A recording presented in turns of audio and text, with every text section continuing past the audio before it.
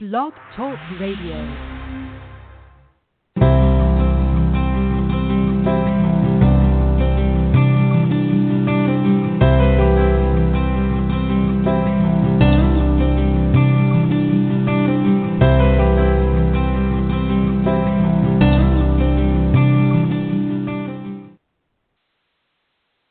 Happy summer, everyone.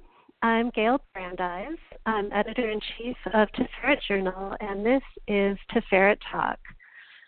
I just got back from teaching at Antioch University, their low residency MFA program, for 10 days. It's a 10-day residency filled with talking about writing, thinking about writing, breathing writing, through seminars and workshops and all sorts of wonderful discussion. And it's so rich. I think, we as writers tend to live such solitary lives, and so connecting with other writers can be so incredibly nourishing. And sometimes there's a bit of a letdown after these residencies where we have to, just kind of readjust to our regular daily lives and the quiet of our desks. And so it's really lovely to be able to talk about writing today and, keep that inspiration going after my time at Antioch. Today, I'm really thrilled to have William Kenower with us. I have to say I had been unfamiliar with his work until our esteemed producer, R.J. Jeffries, told me about it. And I immediately felt as if I had found a kindred spirit once I started reading Bill's work. He goes by Bill. His name is William Kenower on his book jackets. So I'm so grateful to R.J. For that introduction. Bill's most recent book is Fearless Writing, How to Create Boldly and Write with Confidence. And it's such an inspiring, invigorating read. It's really just as much about living fearlessly as it is about writing fearlessly.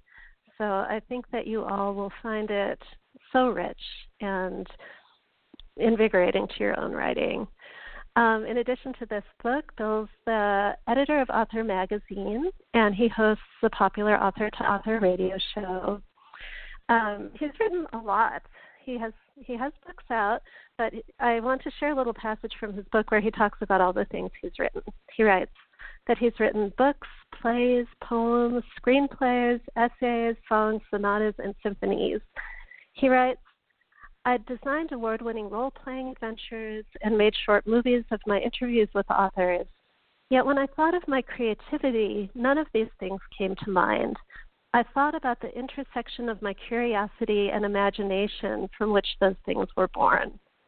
I love that, just thinking of curiosity or thinking of creativity as the intersection of curiosity and imagination. That rings so true for me. And I feel really lucky to be able to speak to Bill today about his own curiosity and imagination. So let's bring him on. Welcome, Bill. Thank you so much for joining us today. Thank you for having me, Gayle. Well, it's really a delight, and there's so much I can relate to in your book. I feel like our processes must be very similar, or they are, just judging from what you wrote. Yeah, and I just found it so refreshing to read how you wrote about openness and receptivity and curiosity and flow as the heart of the writing practice. Yeah. And I was hoping that you could give our listeners just kind of a quick overview of your book and what inspired you to write it. Well, Fearless Writing is really, the way I describe it is it's not a how to write book, it's a how to get into the frame of mind so you can write book. Because writing is inherently fearless. In other words, that flow state you just mentioned briefly, I've got a whole chapter in the book called The Flow. And any writer who enjoys writing, I think, has entered that state at some point. And I always describe it as you sink into the dream of your writing, whatever you're writing about, whether it's a poem or a memoir or an essay or a novel, whatever it is. But whatever you're writing about doesn't exist. You're writing about something that you can see only in your imagination. So you're having to sink into like a dream, because that's where it's taking place. It's taking place in a realm only you can perceive.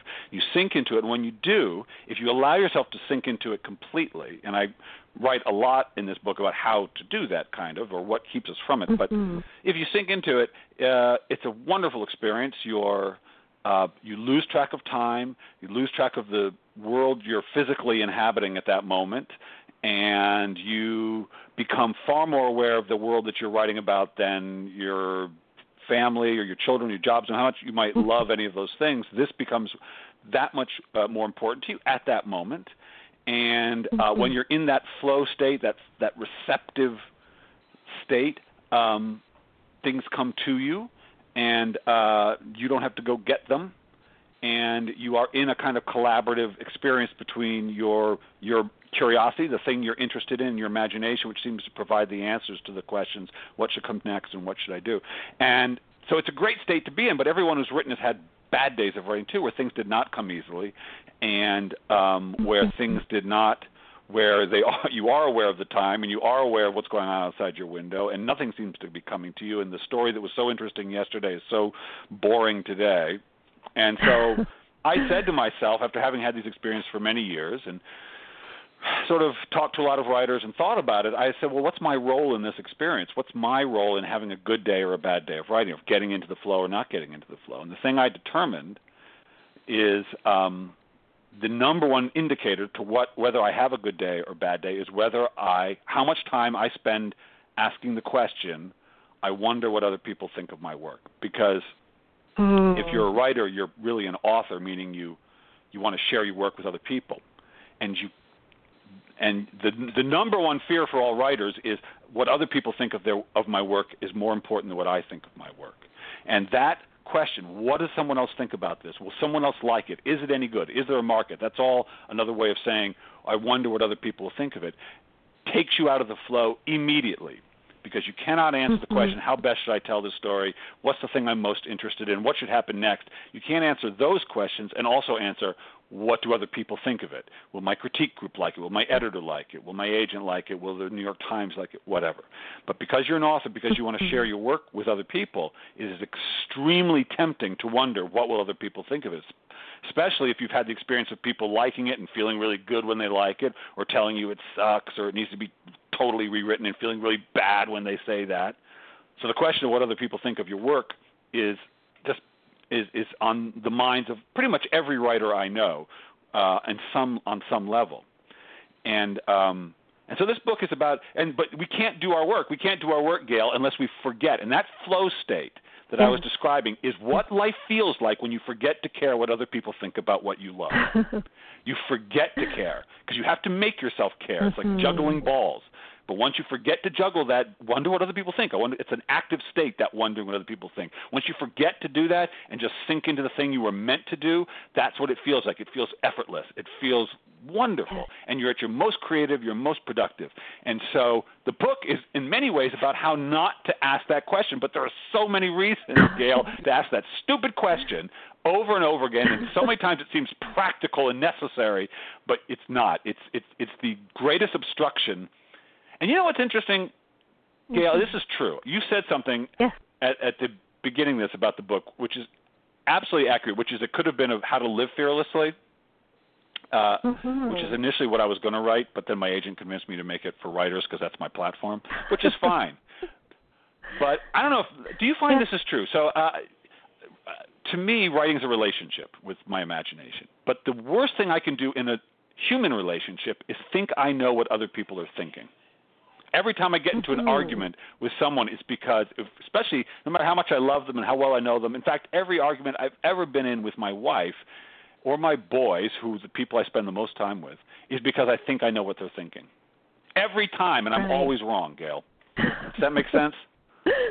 It makes perfect sense, and I agree completely. And I think that the book explores that so beautifully, and kind of letting go of expectation, letting go of, as you talked about, desire for other people liking it, and sinking into that process and being open to whatever comes, being receptive to it, just as when we speak with our loved ones. If we come to them with openness and curiosity and make sure that we're listening with open ears and open heart instead of kind of projecting our own stuff onto them, it creates a much more satisfying and deep connection. And it's true. So, all of these lessons in your book just relate so much to life. And being open to life, just being open to the surprises that life brings and going with the flow. And, I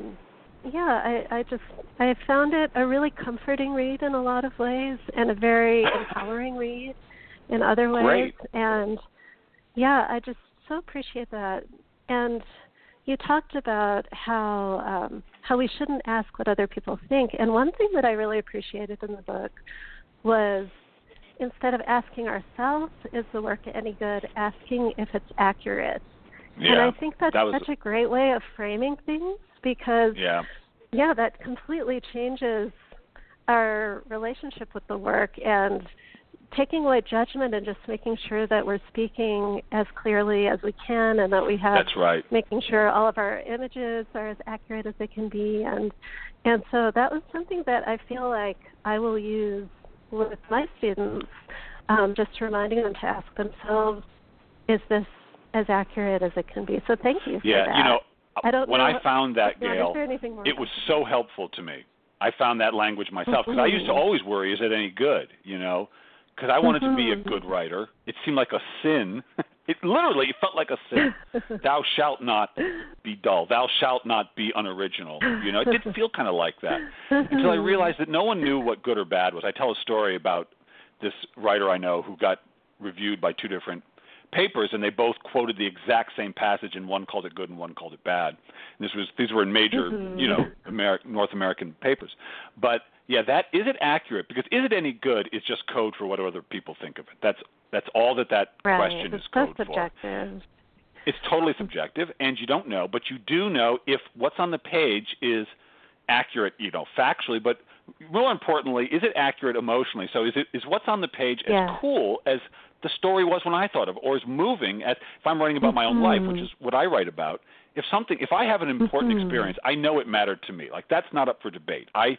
Life showed me something when I had this experience. I learned something from that experience. Well, is that on the page? Was I able to reflect what I learned on the page? And if I didn't, I go back and I do it again. But no one else can tell me if what I learned is on the page, because only I know what that is. Right. And so it's very important, I think, I always say to my students that your imagination is totally loyal.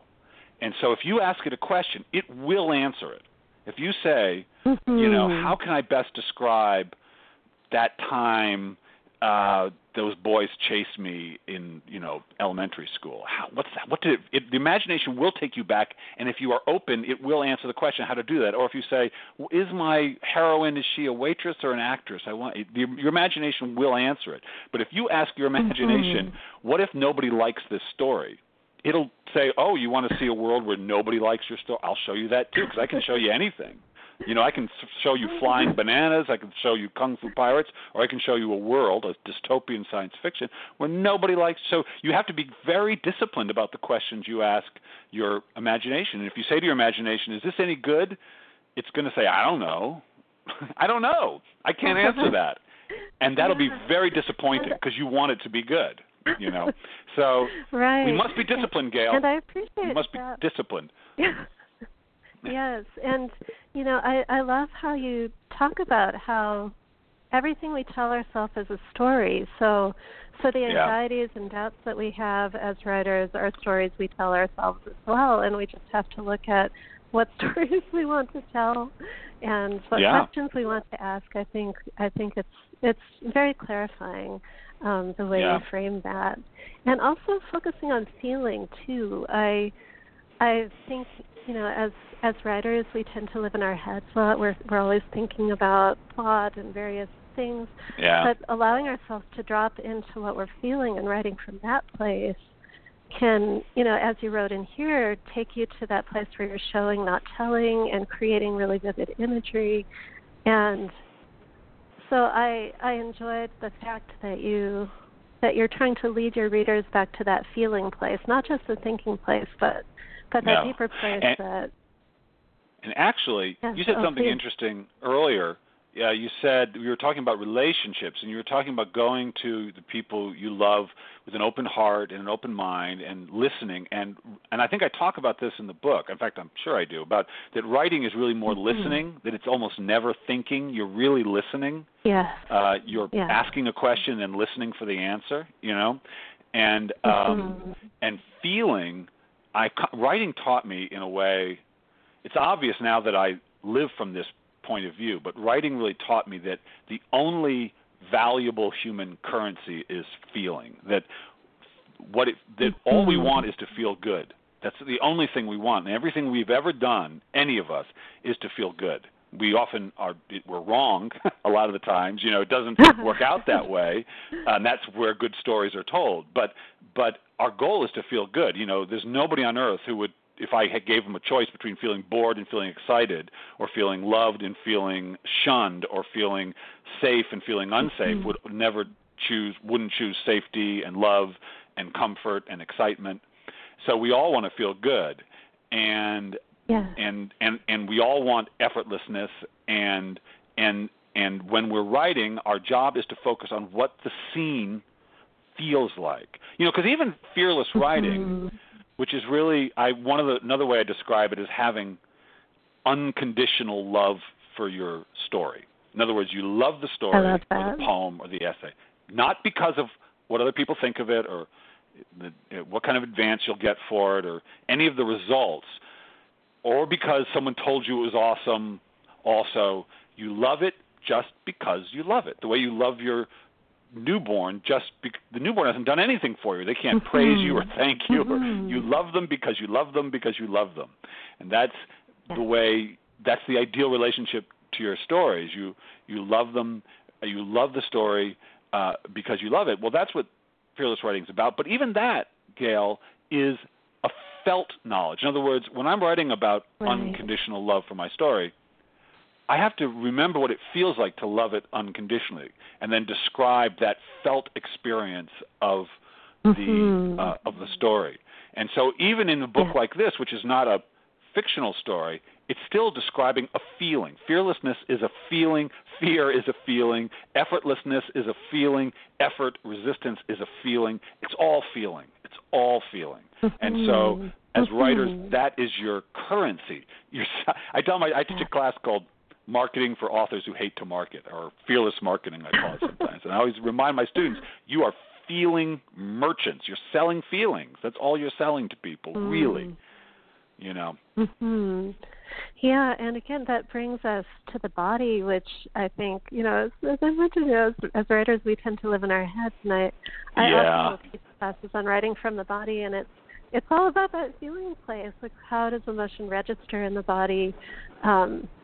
Just take us into the characters or our own physical experience so that the reader can slip into the skin of the people on the page and taste things and smell things and feel the way, fear makes the heart pound a little faster.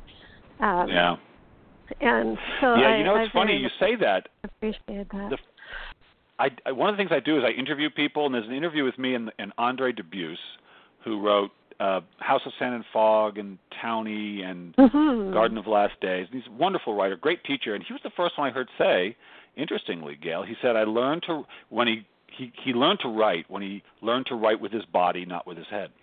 He was the first one I heard say that. And I thought, he's absolutely right. You are writing with your body. Yes.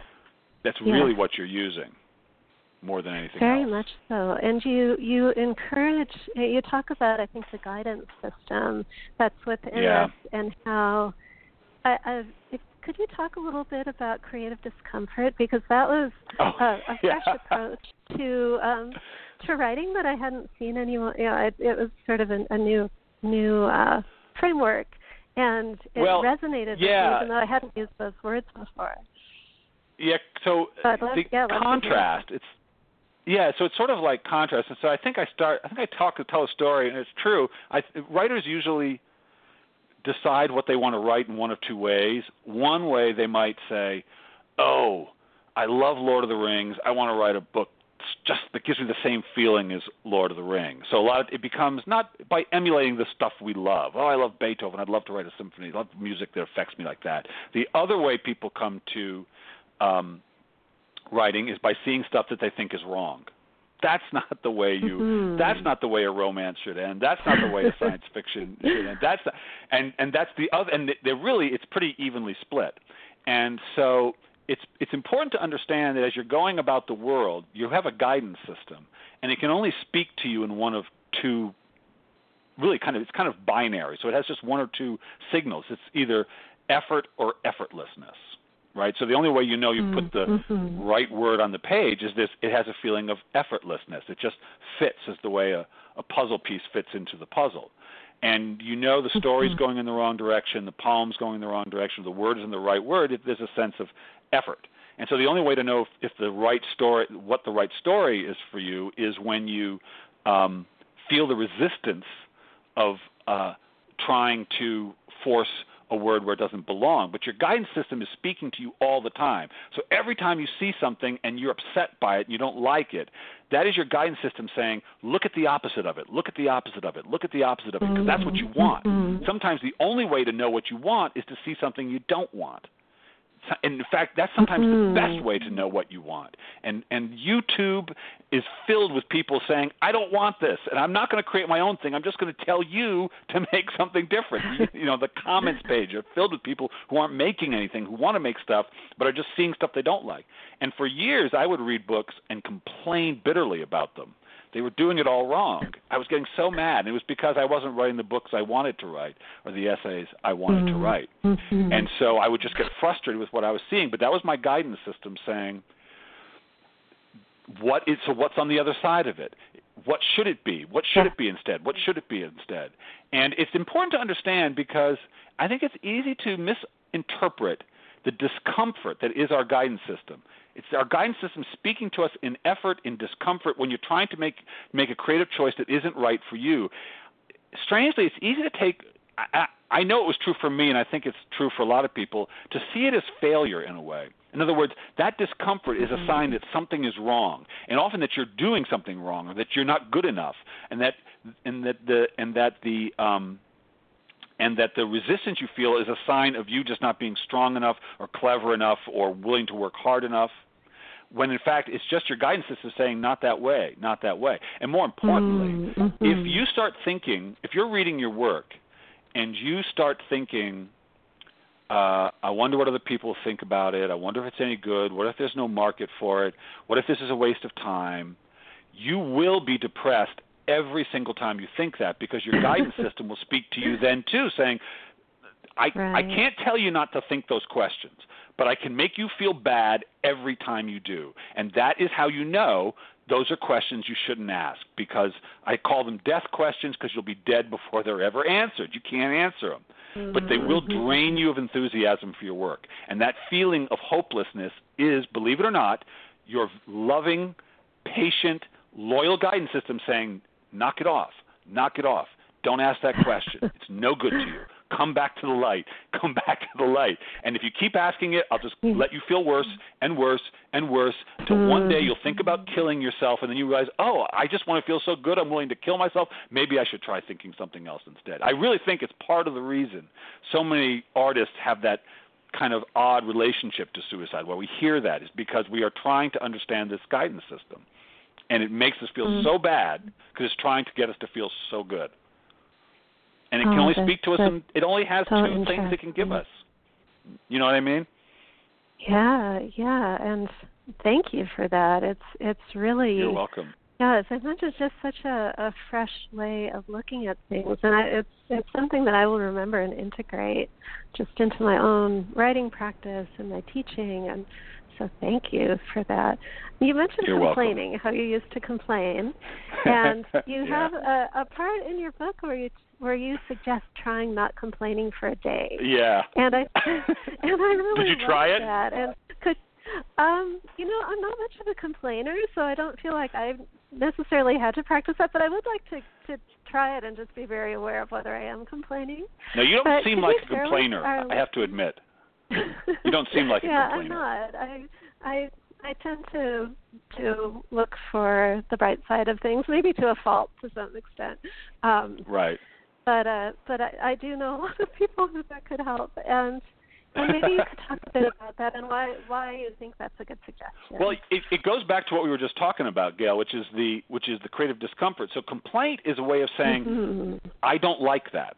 In other words, something's happening, I don't like it. It's your recognition that you see something that is not – so when you write, the page is blank, right? You start with the blank page. Your page is as blank as my page, is as blank as Shakespeare's page or Emily Dickinson's page. Right? All our pages are blank.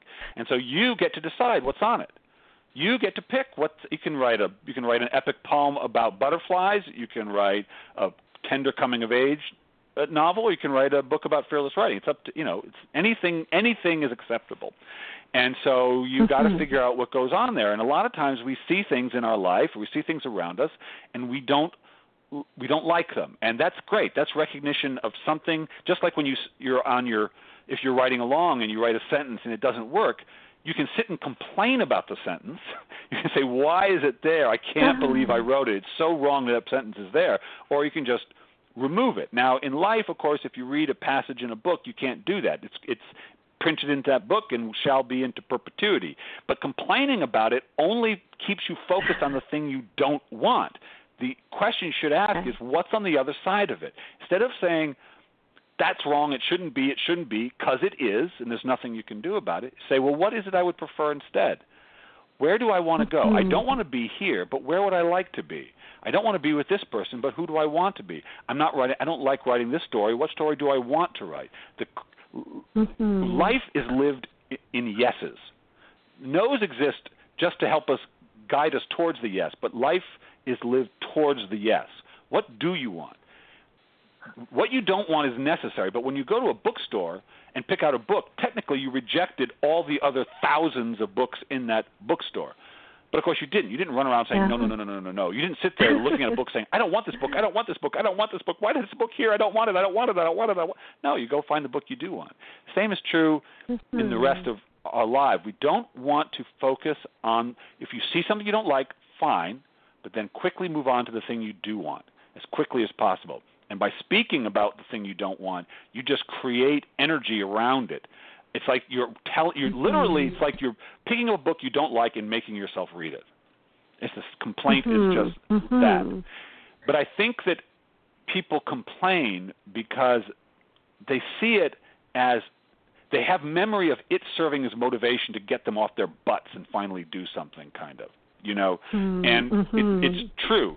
There's always that moment when we finally realize we're sick of this relationship, we're sick of this job, we're sick of this house, where you finally recognize you're not enjoying an experience you've been allowing yourself to have for a while. And often that moment of finally realizing these shoes I've been wearing for the last year don't fit, or this person insults me every single day I spend with them. I don't like that. I would like to change. And so usually we begin by complaining and raging against this experience that we've been allowing ourselves to have before we then go and do the thing we want to do. But in creativity, you can't – it's all about what you say yes to, not what you're saying no to. You must find what you say yes to. It's so much braver to say yes to something than to say no and to no and to no, I love Interestingly, that. Actually, I'm not going to get political, but it was what we see is happening at this moment is there's one of the parties was saying no for a very long time, and they found it very interesting. And suddenly they have all the power, and they have to say yes, and that's not so easy. It's much easier just to say no to what other people are doing than to say yes to what you're doing, and that's what's happening even in our political system right now. Yes. Yeah, very much so. And one of my novels, Self-Storage, has the word yes at the core, where my character finds just the word yes written inside a box, and it leads her on a journey to discover what makes her say yes in her own life. And yes is the word I love so much. And so I love how you're using it there. Creativity is all about yes, and where that yes leads us, and to the surprising places it will lead us to. And one thing you talk about, just speaking of surprise, is how the first, I think you said the first rule of staying in flow is being willing to be surprised.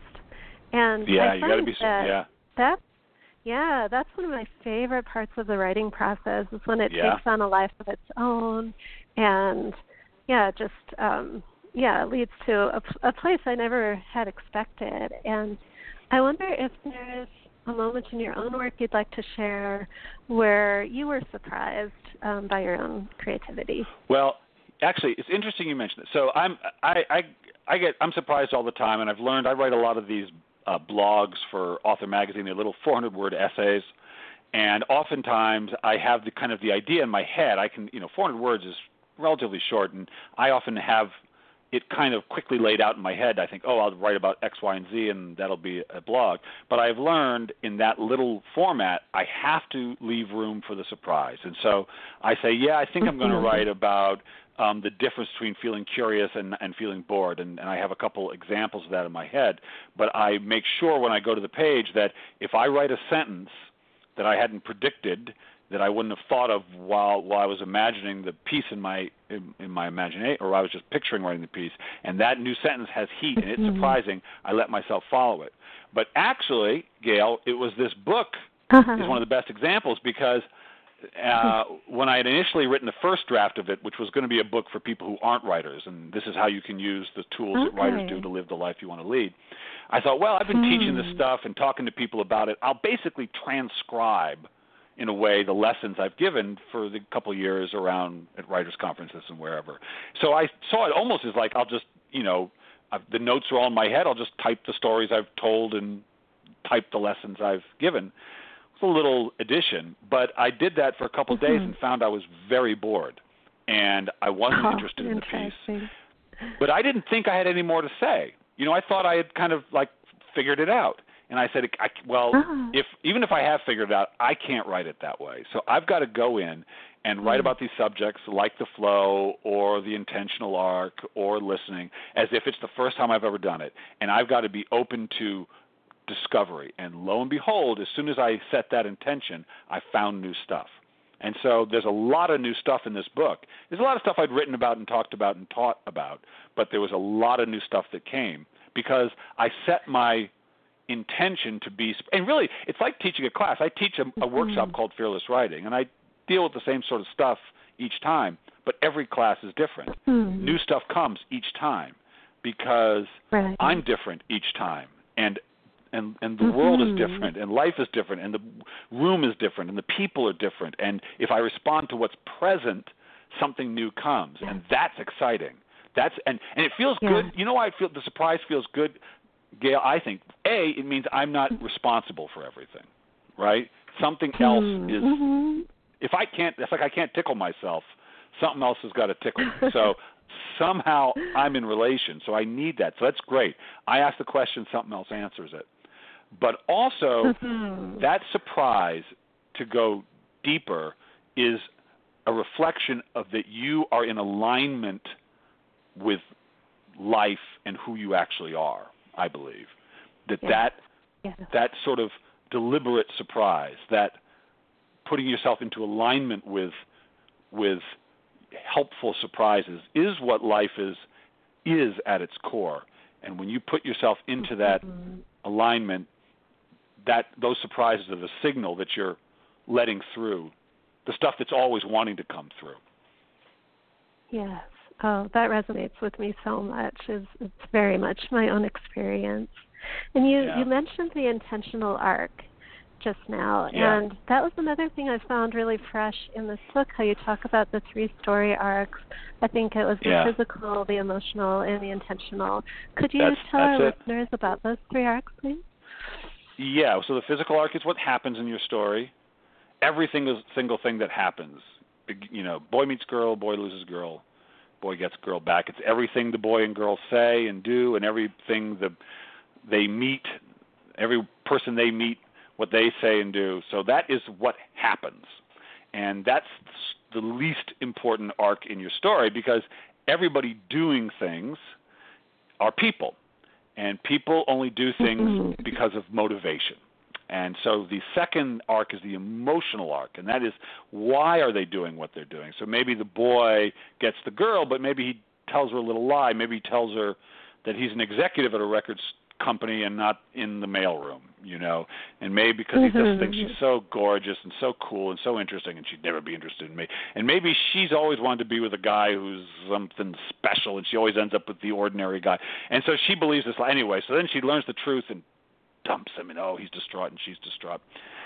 And then he tells the truth in the end, and he says, I just thought you were so awesome. That's why I told this lie. And they decide to come together. And so that's my little love story. And so that's why do the people do what they do? Why are they doing? What is it they want? The emotional arc is a very important part of any story because stories are about what people think they need to be happy and don't have. What is the problem? What do they need to solve? Do they need to throw the ring into the crack of doom, or do they need to get their father's approval, or do they need to learn how to cast it? What do they need to be happy? Kill the killer, convict the killer. What do they need to be happy? And how do they need to change? Because I teach a lot of memoir writing, and often the emotional arc for the memoirist is teaching us why they know the writers know what they did, but why did they do it? Why did they believe that was the right? What did they think was wrong? Why were they angry? Why were they happy? Sometimes the father will leave the mother, the drunken father will leave the mom, and the three kids will all have different reactions. Three children of the same parents all have different reactions. Teach me, I always tell my memoir students, why you felt the way you felt, because not everybody would have felt that way. That's the emotional arc. Why did you feel that? Why did you do what you did? But even that arc, the emotional arc, is not as important as the third arc, which is the intentional arc, which is why you told the story. Why are you telling the story? And the easiest way I have to understand the intentional arc is the difference between one thing and another. So, for instance, in my little love story that I described, that might be about love thyself. Love yourself for who you are, which is a cliche, but it's true. Everybody's got to learn it. So, and if I were writing that story, I would think about the difference between thinking I'm not good enough and knowing I'm good enough just as I am. And that at core would be and you know what the perfect example of intentional arc is? This is my favorite example. Have you ever seen the movie Slumdog Millionaire? Yes. Okay. So for those, probably a lot of our listeners have, but this is a perfect example of intentional arc. And by the way, when your readers read your novel, even if they love it, they will remember very little of it. But if you had a clear and beautiful and an intentional arc that you believed in and was authentic to you, they will remember that. And here's a perfect example. My wife and I watched Slumdog Millionaire, which is about this young man who wins $1 million and is on the Indian Who Wants to Be a Millionaire. And his life, his odd slumdog life in intense poverty in India gave him all the answers he needed to I'm ruining it for our listeners who haven't seen the movie, but too bad, to be able to answer this question and be with the woman he loved. That's in short. So we saw this movie, and I loved the movie. And what I remembered about it was the feeling of love and meaning, and then this great Bollywood dance scene they do on the train tracks at the end of the film. That just seemed to summarize that's all I remembered. And then I had this very, very faint memory of darkness, but very little. All I could see was the dancing and the music and the feeling of love. And then my younger son, wanted to see the movie too, so we all sat down to watch it again. It had been 3 years or something. And the first scene is the kid being tortured in a police station. And the movie is filled with darkness, with suffering and poverty and deprivation and abuse. But that's not what I remembered. I remembered the love and the dancing, because that's what the intentional arc was. The intentional arc of that movie was your life matters. And that's what I remembered. So all that other stuff I forgot. But I needed it to tell the story. But in the end, I remembered the love. And so what is your story about? What is the gift you're trying to share? The difference between having a voice and having no voice, being valueless and being valuable. The difference between one thing and another. I talk, it's like that the contrast. We understand something best when contrasted against its opposite. It's easier to see a flashlight in the darkness than in the middle of the day. And so whatever you're trying to show, you want to show it against its opposite. If you want to write about, I often will work with women who are writing memoirs, and often they want to write about strength, which is great, but I always say to them, you better show me your weakness. When you thought you were weak, show me when you thought you were weak, because that's when that strength will really mean something to me. that make sense? Yeah, it makes perfect sense, and it's interesting because I was going to bring this up. You teach fearless writing. I've taught a class called Brave Writing, and in my Brave Writing class, it had a kind of different focus than the fearless writing, where it was more about breaking silences and giving voice to the stories that we've kept inside of us. And it was all about vulnerability, just being able to be vulnerable on the page, and how that is our greatest strength. And so I totally resonate with that. And where do you see that kind of bravery in the fearless writing practice? Where does vulnerability fit in for you? Vulnerability. Well, you know what? One of my favorite quotes is, and I'm not sure how I'm going to connect this, but I know they're connected, which is, "In my defenselessness, my safety lies." And I think that is true. That your awareness that what you are is invulnerable. That what you actually are is invulnerable. And when we write, when we're being vulnerable on the page, that means we're going to write about something that we believe, that we feared, if shared, would open us to something, to some threat, whether it's criticism or shame. Shame, I think, is a big one. And in writing it, you learn that all is well, that there are no wolves, and that you did nothing wrong, and that if you just tell the truth, you're always safe. You're always safe. You can't be harmed. And I think that's one of the lessons I had to learn as a writer was the truth is enough. The truth is always enough. It's always powerful enough. It's always meaningful enough. And sometimes when I would write about my own life, I would sometimes try to protect myself. I would try to shave the story to make myself come out look, maybe I would be concerned about I would just become concerned about what the reader would think of me. And I could never write the scenes that way. But when I allowed myself to just say what happened and how I honestly felt at that moment, the scene always worked, and I was always okay. I was always okay. And you know what's interesting? I wrote a piece. It was published in the New York Times called "No One Is Broken," an autistic son's lesson to his father. No one is broken. I think it was called "No One Is Broken: Autistic Son's Lesson to His Father." It was about a relationship with my son and some things we did, and how working with him taught me how to have relationships with my wife and really become a success. That this concept of, or become successful as a writer finally after many years of not publishing anything. This view that there's no one is broken. And, I kind of laid my heart out there on the page in the New York Times, and the response was great. But one person they had the comment section of the Times said, "It's great that you could love your clearly unlovable son," was the quote. And that's about as cutting a response to this piece as I could imagine. But in reading it, I understood that had nothing to do with me, but to do with what that person was going through. Did they feel loved? Probably not, because they're always reading about writing is always a mirror.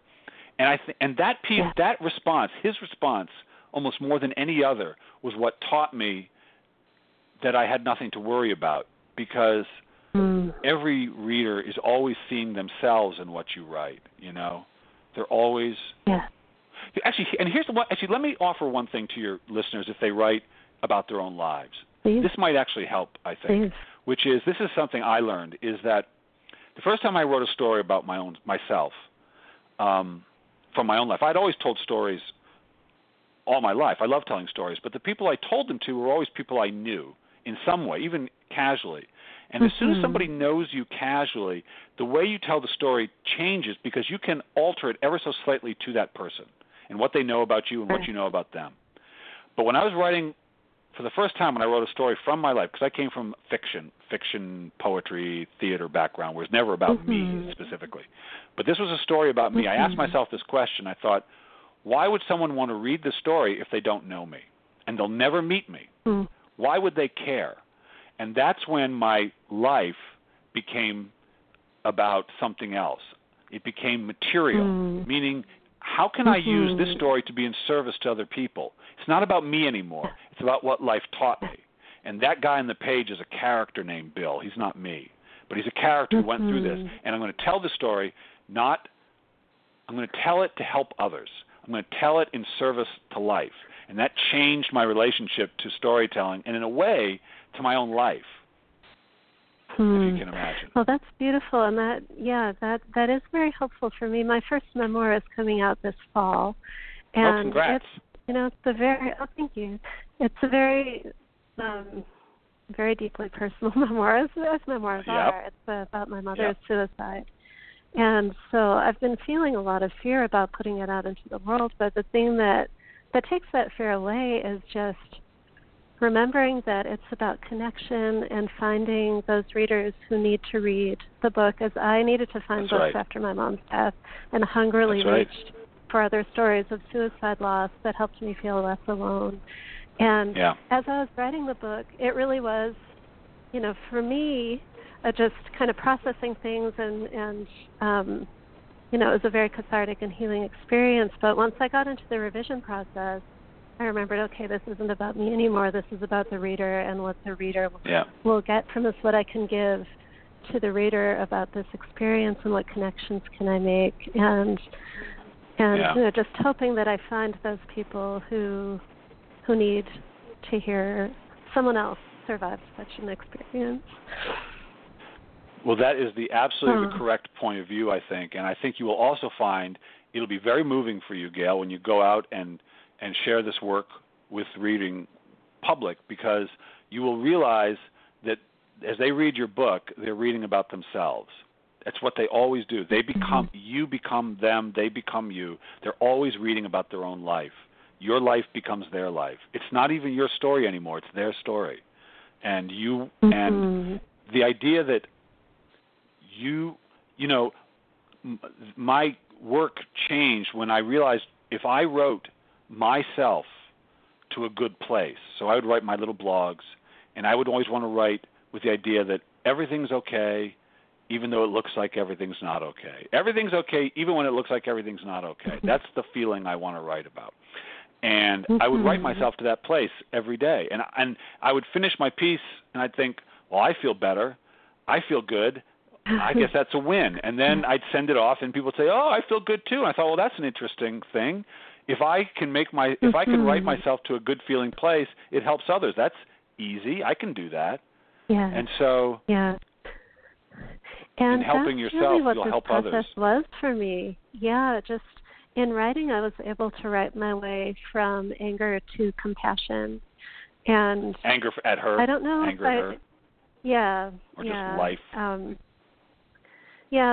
About her. The suicide happened a week after I gave birth to my youngest child, and so wow. It was, I was in such a vulnerable place already, and so I was very upset with her, and what's it going to be called? Complicated grief. It's called The Art of Misdiagnosis: Surviving My Mother's Suicide. Great. It'll come out in November, and excellent. And so the writing helped take me to that place where I was in a much better place. And if I hadn't had that writing, maybe eventually I would have gotten there. But I think that the writing just helped me. It gave me a direct line there, which I'm so grateful for. And I don't think you can write that kind of book and not have. I don't think you can successfully write that kind of book unless you have the experience you're describing. I think you have to. I think it succeeds, quote unquote, because you have that shift occurs, because that catharsis occurs. It's the best, cheapest therapy in the world, in my mind. Definitely. And we were talking about vulnerability, and I don't know if you've seen Brené Brown's TED Talk about vulnerability, but no, I haven't, but I'm familiar with it. Yeah, there's one quote that has really stayed with me where she talks about the early definition of courage was to tell your story with all your heart, because core means heart. I think that when we do that, when we have the courage to tell our story with all our heart, it does take us to that open-hearted place, and that place where we don't have anything to hide anymore, where we can let go of shame, we can let go of what I think is interesting. I love that description. Tell the story with all your heart. And I think that when I'm speaking, I love to speak to groups and teach workshops, and also just give like talks, like a keynote type thing. And and of course I love to write, and I feel the very similar experiences. And for me, I've realized that whether I'm talking in front of people or writing, I have to become, and the only word that makes sense for me is transparent. I have to kind of go away. And it would seem like your heart, you might picture this great, beautiful, red beating heart, but to me, it's like I just want to be a channel and get out of the way and forget about Bill. He doesn't exist. That's made up. He's a character, but I want to let something through that I have to get out of the way. And if I start thinking about the audience and I start even one moment, it's like I shut the door on that thing I'm letting through. And so you kind of are vulnerable because our personalities, Gayle, are like little protections in the world. They're little devices we use to deal with. Maybe we developed them with our parents or with our neighborhood or our community or a church or wherever you grew up. And so they do become, I think, to some degree protective devices to deal with the world, And I always want to write as openly and with as little of Bill. I want my voice, but I want as little of my personality in that way as possible. I want it just as open as I can possibly be. That's what I often tell my students as well, just that my biggest goal as a writer is to get out of my own way and to let the stuff flow through. And that leads me to, I'm curious, I would love to hear what your definition of confidence is, because the word confidence is a very important one in this book. It's even in your subtitle. And before reading your book, I think that my vision of confidence had been one I was uncomfortable with, where it felt like, a white man in a suit kind of storming into a boardroom and being aggressive and confident. And so the word confidence felt connected to arrogance to me, but in this book, that's not at all the definition of confidence, because what you're talking about is very much not about ego. It's about stepping out of your own way and trusting what comes through. And so I'd love to hear just how you define confidence. Well, it's funny. I don't think I ever actually define it, so I feel I don't know how to do it in a quick way, but I think that so confidence to me is a natural state of being. It is a natural state of being. It is saying, it is my imagination is enough, my curiosity is enough, my intelligence is enough to tell any story I want to tell. And simply the act of writing, the act of putting one thing on the page that you leave there simply because it's what you want to see there. It is an accurate expression of the thing that interests you most. Just that one act is what self-acceptance is. You are accepting that you're enough, and that is confidence. That's saying, I don't need to be more than this. And so the description you gave of a guy, there's a reason for that, because at its best, the person coming into the room with the suit or whatever is saying, I'm enough, I'm good enough. And it can easily become, I can only be good enough if I'm better than you. But the truth is, everybody is born with confidence. It's your natural state of being, and your job is to rest in it. And I think the best metaphor for resting in your confidence is balance. It's like balance. You keep finding it and finding it and finding it and finding it.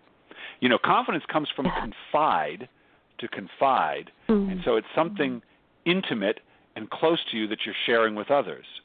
I'm going to share you with you. I'm going to share my confidence with you. I'm going to take you into my confidence, and I think that is applicable because you're writing something that is an expression of what you're interested in, and you can't not be interested in what you're interested in. There's nothing you can do about it. You can't turn it off.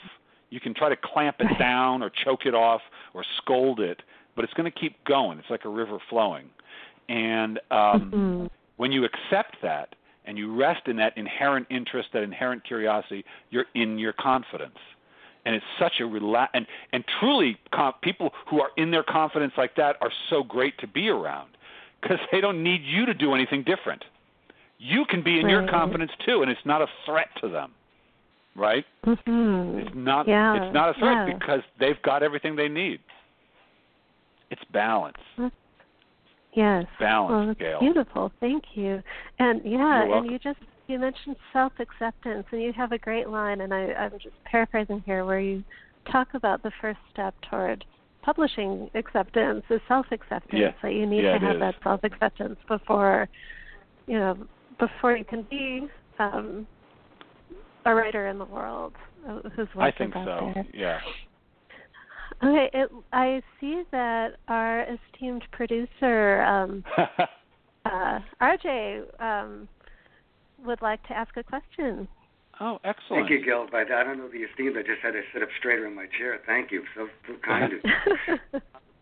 Yeah, I wanted to thank you for the opportunity. Bill and I go back a while, and we worked Fearless Writing Masterclass broadcast together. Yeah. And I love them. And thank you, Bill. You're welcome. Thank you. To do that. One time Bill asked me, he said, RJ, what to you is the opposite of fear?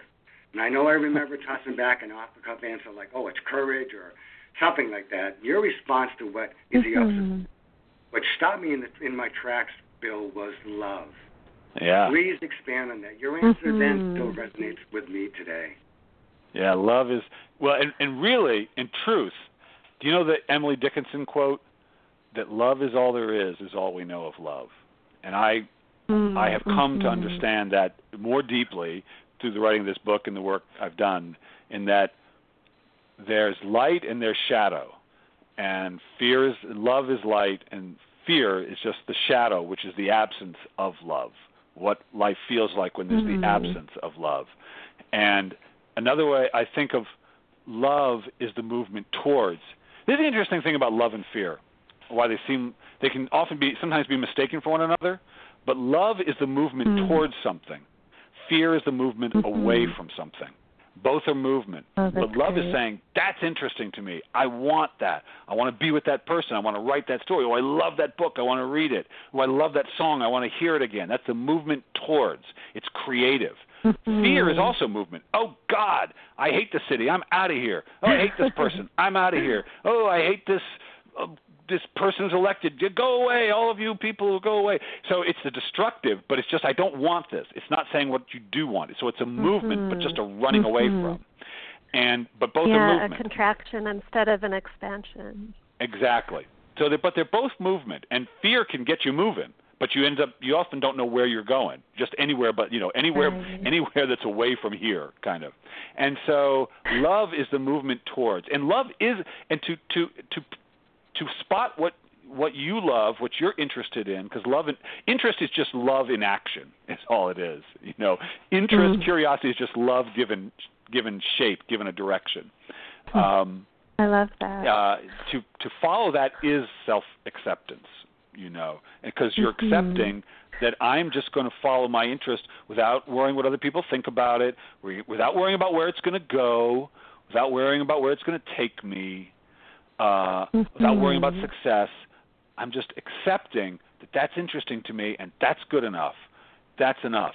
Because the answer to what's interesting to me, what do I love, is always right there. It's always available. And love is the absolute, I would say it's the antidote to fear, but it would even make fear, and here's the other thing I would say about fear.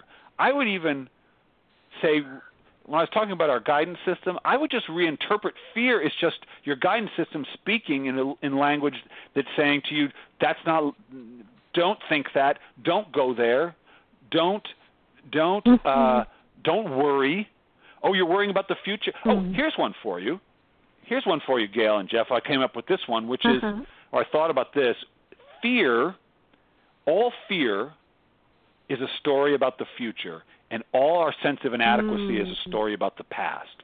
And love always exists in the present moment. I love that. When we write about, because memoir is always about the past and usually a feeling of grievance with ourselves or with someone else or with life, right? some life is inadequate, so we tell a story about the past. Our pain because someone did something or we did something or we weren't good enough, and that's our pain.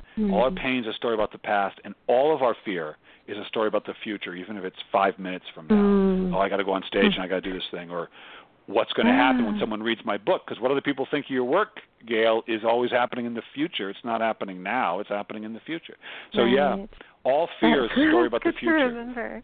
I'd be so and it's interesting. Bill, I because actually this have, one here often on our Fearless Writing broadcast, and I want everybody to hear your inestimable wisdom.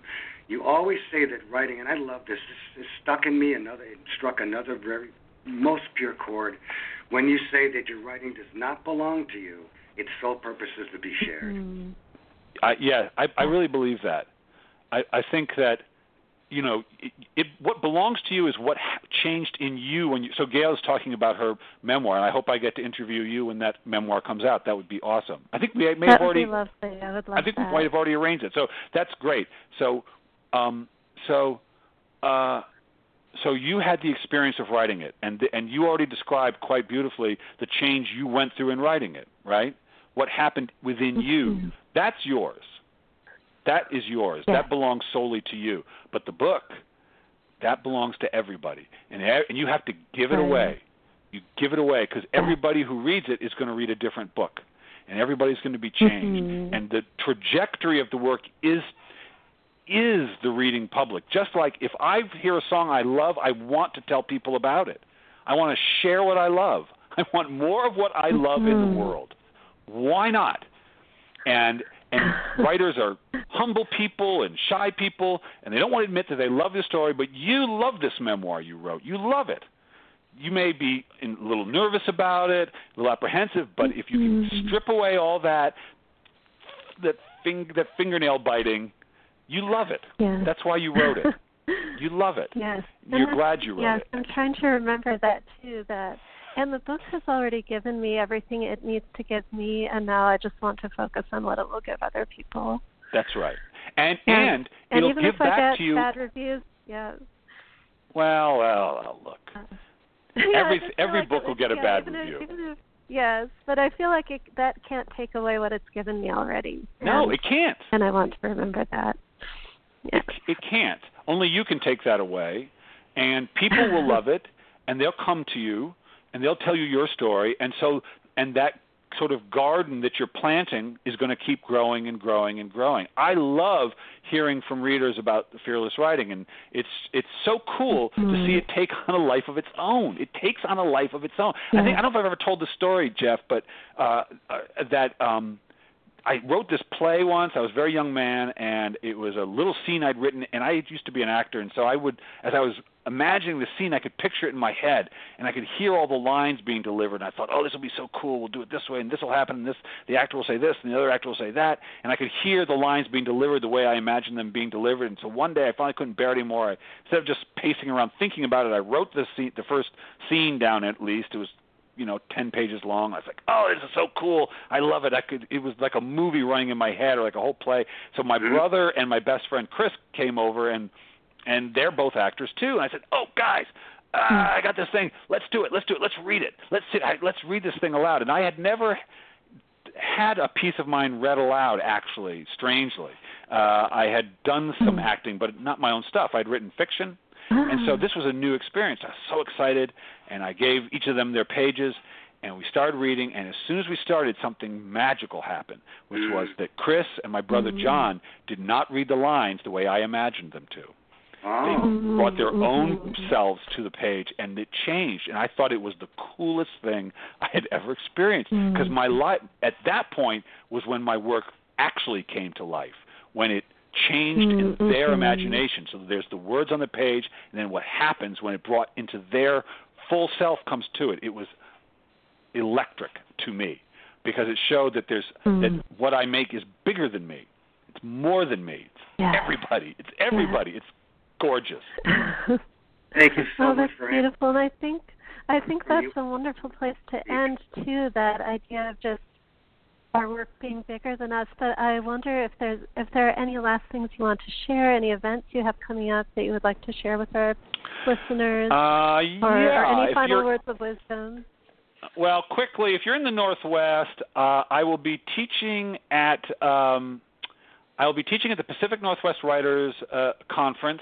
I'll be teaching Fearless Writing Masterclass, actually. So you can come and take that class. If you don't want to go to the whole conference, you can take just the class for $50, which is a deal, I can tell you that. Great.